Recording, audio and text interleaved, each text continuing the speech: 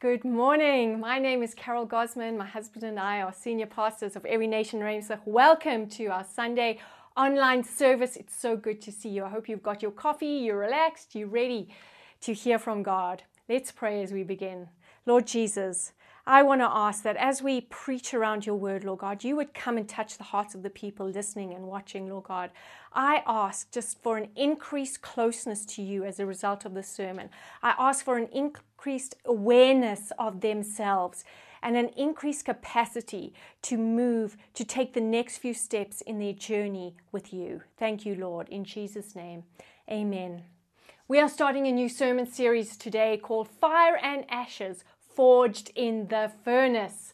The purpose of this sermon series is to find God in the fire of adversity. I know you would agree with me that almost everyone now feels like they are going through some form of adversity, and we want to be the kind of people who find God in that place and come out of the adversity shining like the sun. Today's sermon is called Freedom in the Fire, and we'll be looking at a very famous portion of Scripture. It's the story of Shadrach, Meshach, and Abednego. You know the story. How they refused to bow down and worship an idol set up by King Nebuchadnezzar. And as a result, the king threw them into a fiery furnace that he had heated 7 times hotter than it normally would. And as the king watched them in this furnace, he saw not 3 men in the fire, but 4 men in the fire. And he noted that they were not alone. They came out of that fire, nothing burned, not even the smell of fire upon them. Simply their ties, the bondages that had tied them up before they went into the flames were burned away. We want to look at this story and talk about how we find Jesus in the fire of adversity. I want to start by reading the first portion of that chapter. You will find it in Daniel 3, and I want to read the first few verses 2, 4, and 6, just to introduce the story, and then we'll be on our way. Let's start reading the first few verses of that story, which is found in Daniel 3. We're going to read verses 1, 2, 4, and 6. King Nebuchadnezzar made an image of gold, 90 feet high and 9 feet wide, and set it up on the plain of Dura in the province of Babylon. He then summoned the satraps, prefects, governors, advisors, treasurers, judges, magistrates, and all the other provincial officials to come to the dedication of the image he had set up. Verse 4. Then the herald loudly proclaimed, "This is what you are commanded to do, O peoples, nations, and men of every language. As soon as you hear the sound of the horn, flute, zither, lyre, harp, pipes, and all kinds of music, you must fall down and worship the image of gold that King Nebuchadnezzar has set up. Whoever does not fall down and worship will immediately be thrown into a blazing furnace." As I said earlier, there were 3 people who refused to obey the king's command. These 3, Shadrach, Meshach, and Abednego, in verse 16 of the same chapter, made this statement in response to the king. "O Nebuchadnezzar, we have no need to answer you in this matter. If this be so, our God, whom we serve, is able to deliver us from the burning fiery furnace, and he will deliver us out of your hand, O king. But if not, be it known to you, O king, that we will not serve your gods or worship the golden image that you have set up." Oh Lord Jesus, make us into Shadrach, Meshach, and Abednego. Let the fire of the passion of the Lord Jesus Christ dwell in our hearts, that we will be able to resist the idols of the age, the worldview of the age, and we will be able to stand strong and tall in the knowledge of you, keeping true to you, your promises, and your ways. There are 2 sets of people I'd like to talk to you about in this sermon. And the first one is Nebuchadnezzar himself, the king, the evil king, so to speak, in this story. It is my conviction, and it's certainly borne out by the Bible, that God is at work in the hearts of every kind of person. That there is no person outside of the reach of God's redemptive power. There's no person outside of the reach of God's love and mercy, of God's drawing to himself. And I believe Nebuchadnezzar was no exception to this. In chapter 2, Nebuchadnezzar has a dream, and Daniel interprets the dream, and the dream is of a giant statue with a gold head, and Daniel says, you are that gold head of that statue. And we see in chapter 3, this must have gone to Nebuchadnezzar's head, because this man, hearing that he was this mighty king, that gold head of a giant statue, then makes a giant gold statue and calls all the nations to bow down to him at this statue. King Nebuchadnezzar made an image. He was an idol worshiper. The nation were idol worshippers, but he took idol worshipping to a new level. Here's the first point I want to make, is that we are all recovering Nebuchadnezzars. You say to me, I've never worshipped an idol in my life. I have no gold statues in my garden. But mankind, all of us, we were made to worship. We can't help ourselves. If we are not worshiping God, if we are not worshiping the Lord Jesus Christ, then we are worshiping something else. And that something else is an idol.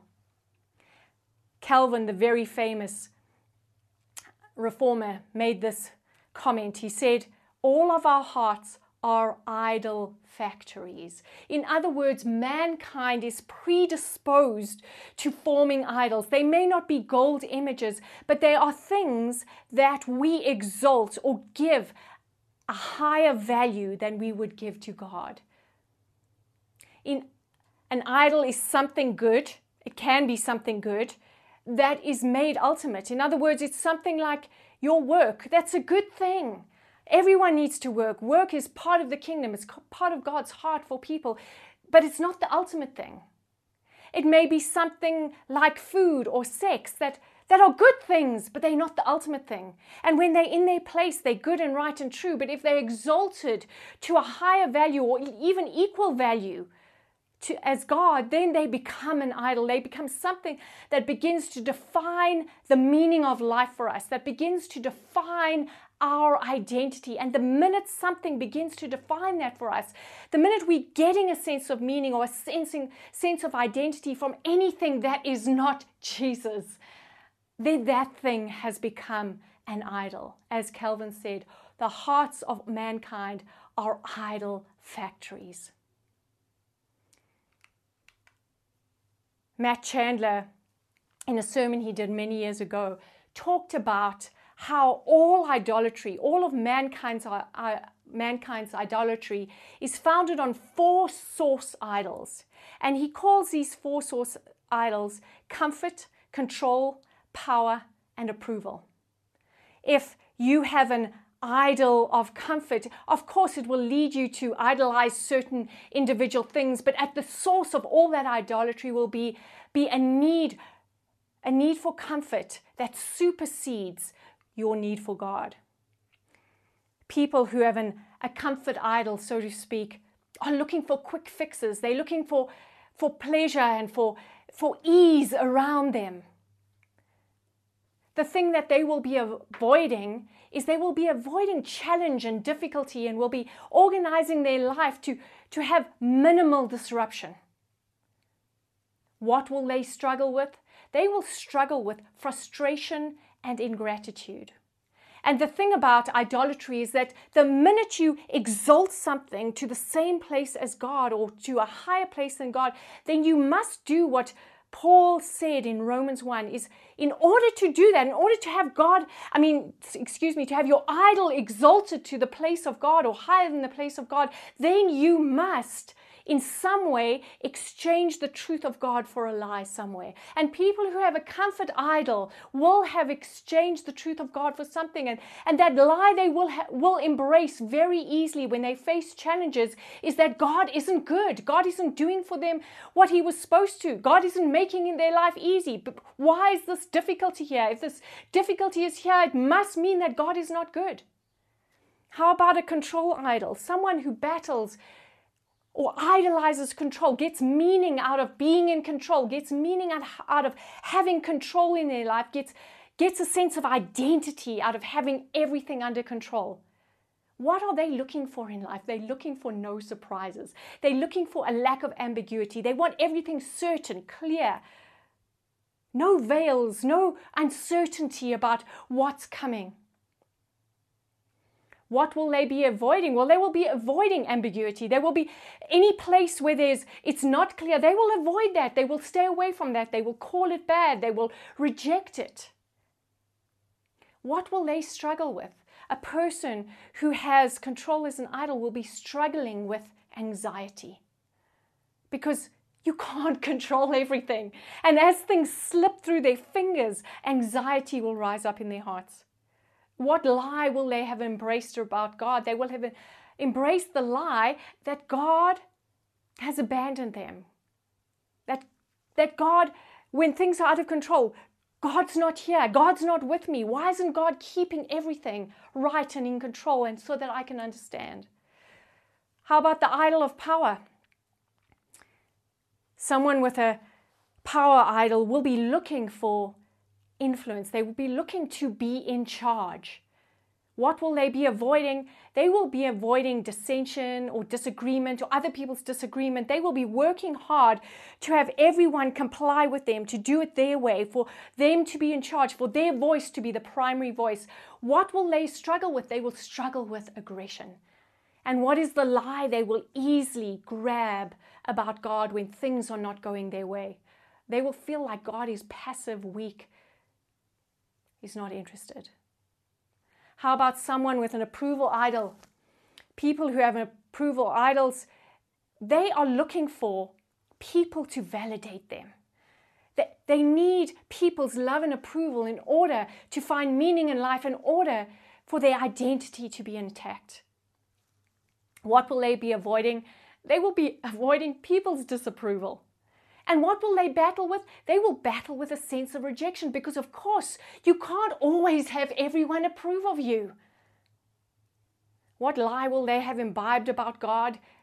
That God somehow made them badly, that somehow there's something innately wrong with the way God put them together.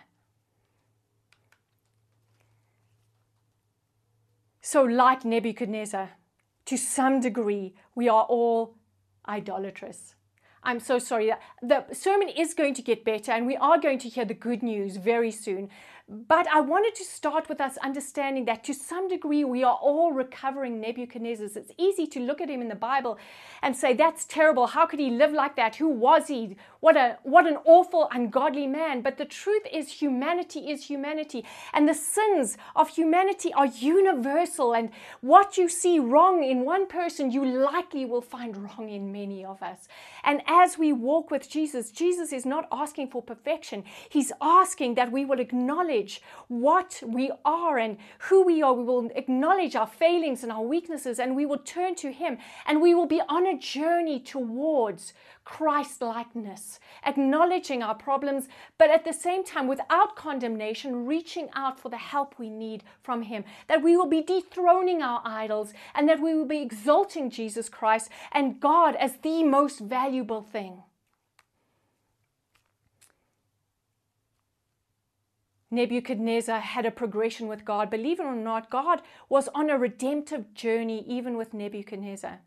He made this statement that people who did not worship his idol would be thrown into the fire. But then later in chapter 3, verse 29 of Daniel, he makes a turnabout, and when he sees Shadrach, Meshach, and Abednego come out of the fire unscathed, he said this: "Therefore I make a decree, any people, nation, or language that speaks anything against the God of Shadrach, Meshach, and Abednego shall be torn limb from limb, and their houses laid in ruins. For there is no other God who is able to rescue in this way." Do you think he had a bit of an aggression problem? First he's throwing people into the fire, now he's tearing them limb from limb. But we do see a progression. At first, he's not acknowledging God at all, and now he's at least acknowledging God. It's not personal to him. It's Shadrach, Meshach, and Abednego's God, but nonetheless, he's acknowledging that God. It's still not personal, though. Then we have Daniel chapter 4. God doesn't leave Nebuchadnezzar there. Nebuchadnezzar has another dream, and in this dream, God tells him that he's going to become like an animal in the field. And true to that dream, that's what happens. He almost loses his mind. The Bible doesn't say exactly what happens, but he becomes like an animal in the field, eating the grass. Daniel 4:33 says this: he was driven from among men and ate grass like an ox, and his body was wet with the dew of heaven, till his hair grew as long as eagle's feathers, and his nails were like birds' claws. And then, as he's been in this crazy state for a while, suddenly he comes out of it and God restores everything to him. And in Daniel 4 verse 37, it says this, it's recorded Nebuchadnezzar saying this: now I, Nebuchadnezzar, praise and extol and honor the King of heaven, for all his works are right and his ways are just, and those who walk in pride he is able to humble.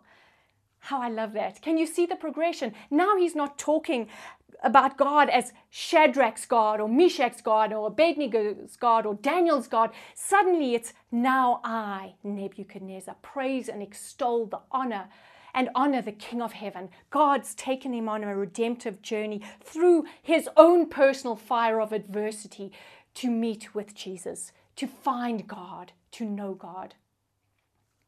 Our idols chain us to futile and destructive futures. But God's kindness shakes us free. God's kindness liberates us into meaningful and joyful lives. We are all on a redemptive journey with Jesus, like Nebuchadnezzar.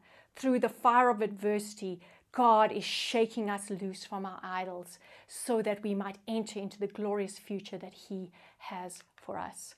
The other people in the story, obviously, are Shadrach, Meshach, and Abednego. And they choose to worship God.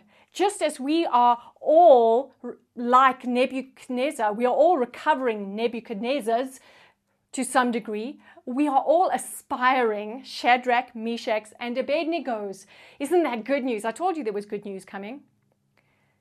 We see Shadrach, Meshach, and Abednego standing against the idols of the age. And we learn from them that to stand against the idols of the age, to go in a different direction, to exalt God as the primary influence, the ultimate thing in one's life, in society, in the world, means that you will probably go through the fire of adversity. That the idols of the age, standing against the idols of the age, will cost you something, even though standing against them will liberate you. Shadrach, Meshach, and Abednego also had a journey with idolatry.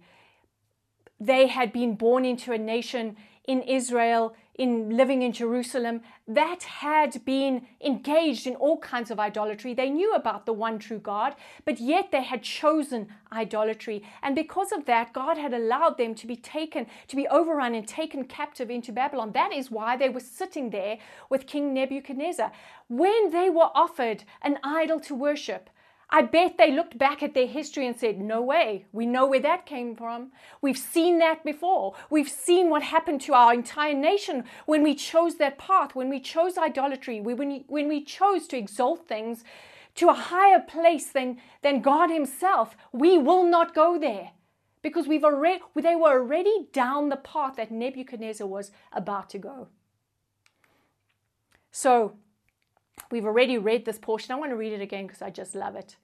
Daniel 3:16-18. When called in front of the king to give account of their unwillingness to bow to his idol, they said this: O Nebuchadnezzar, we have no need to answer you in this matter. If this be so, our God whom we serve is able to deliver us from the burning fiery furnace, and He will deliver us out of your hand, O king. But if not, be it known to you, O king, that we will not serve your gods or worship the golden image that you have set up. I love it.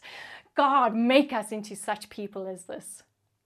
I want you to see what they were doing. They were defying those four source idols.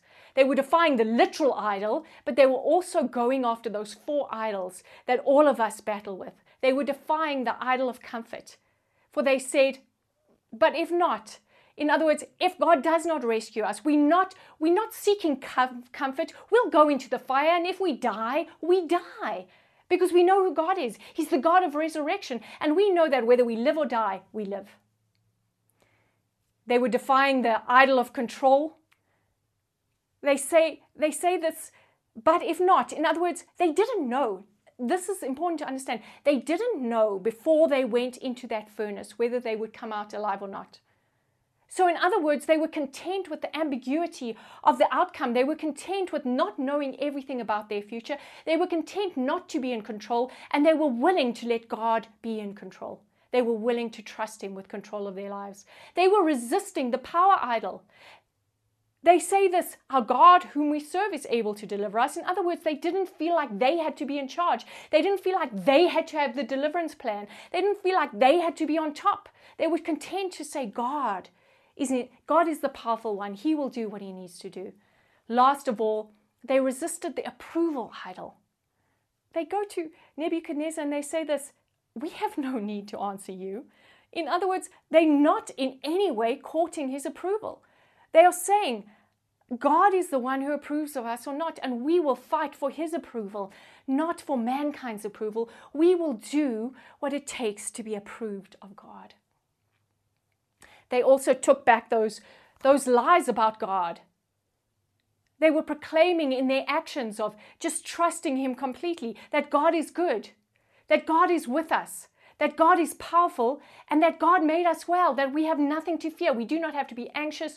We don't have to be ungrateful or frustrated. We don't have to be aggressive. We don't have to take the power into our hands. And we can trust that God loves us.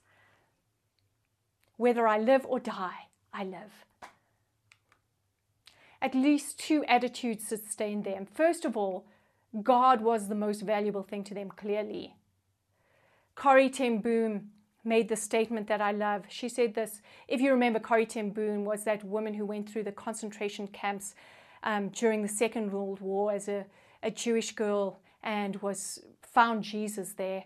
She made the statement, you can only learn that Christ is all you need when Christ is all you have.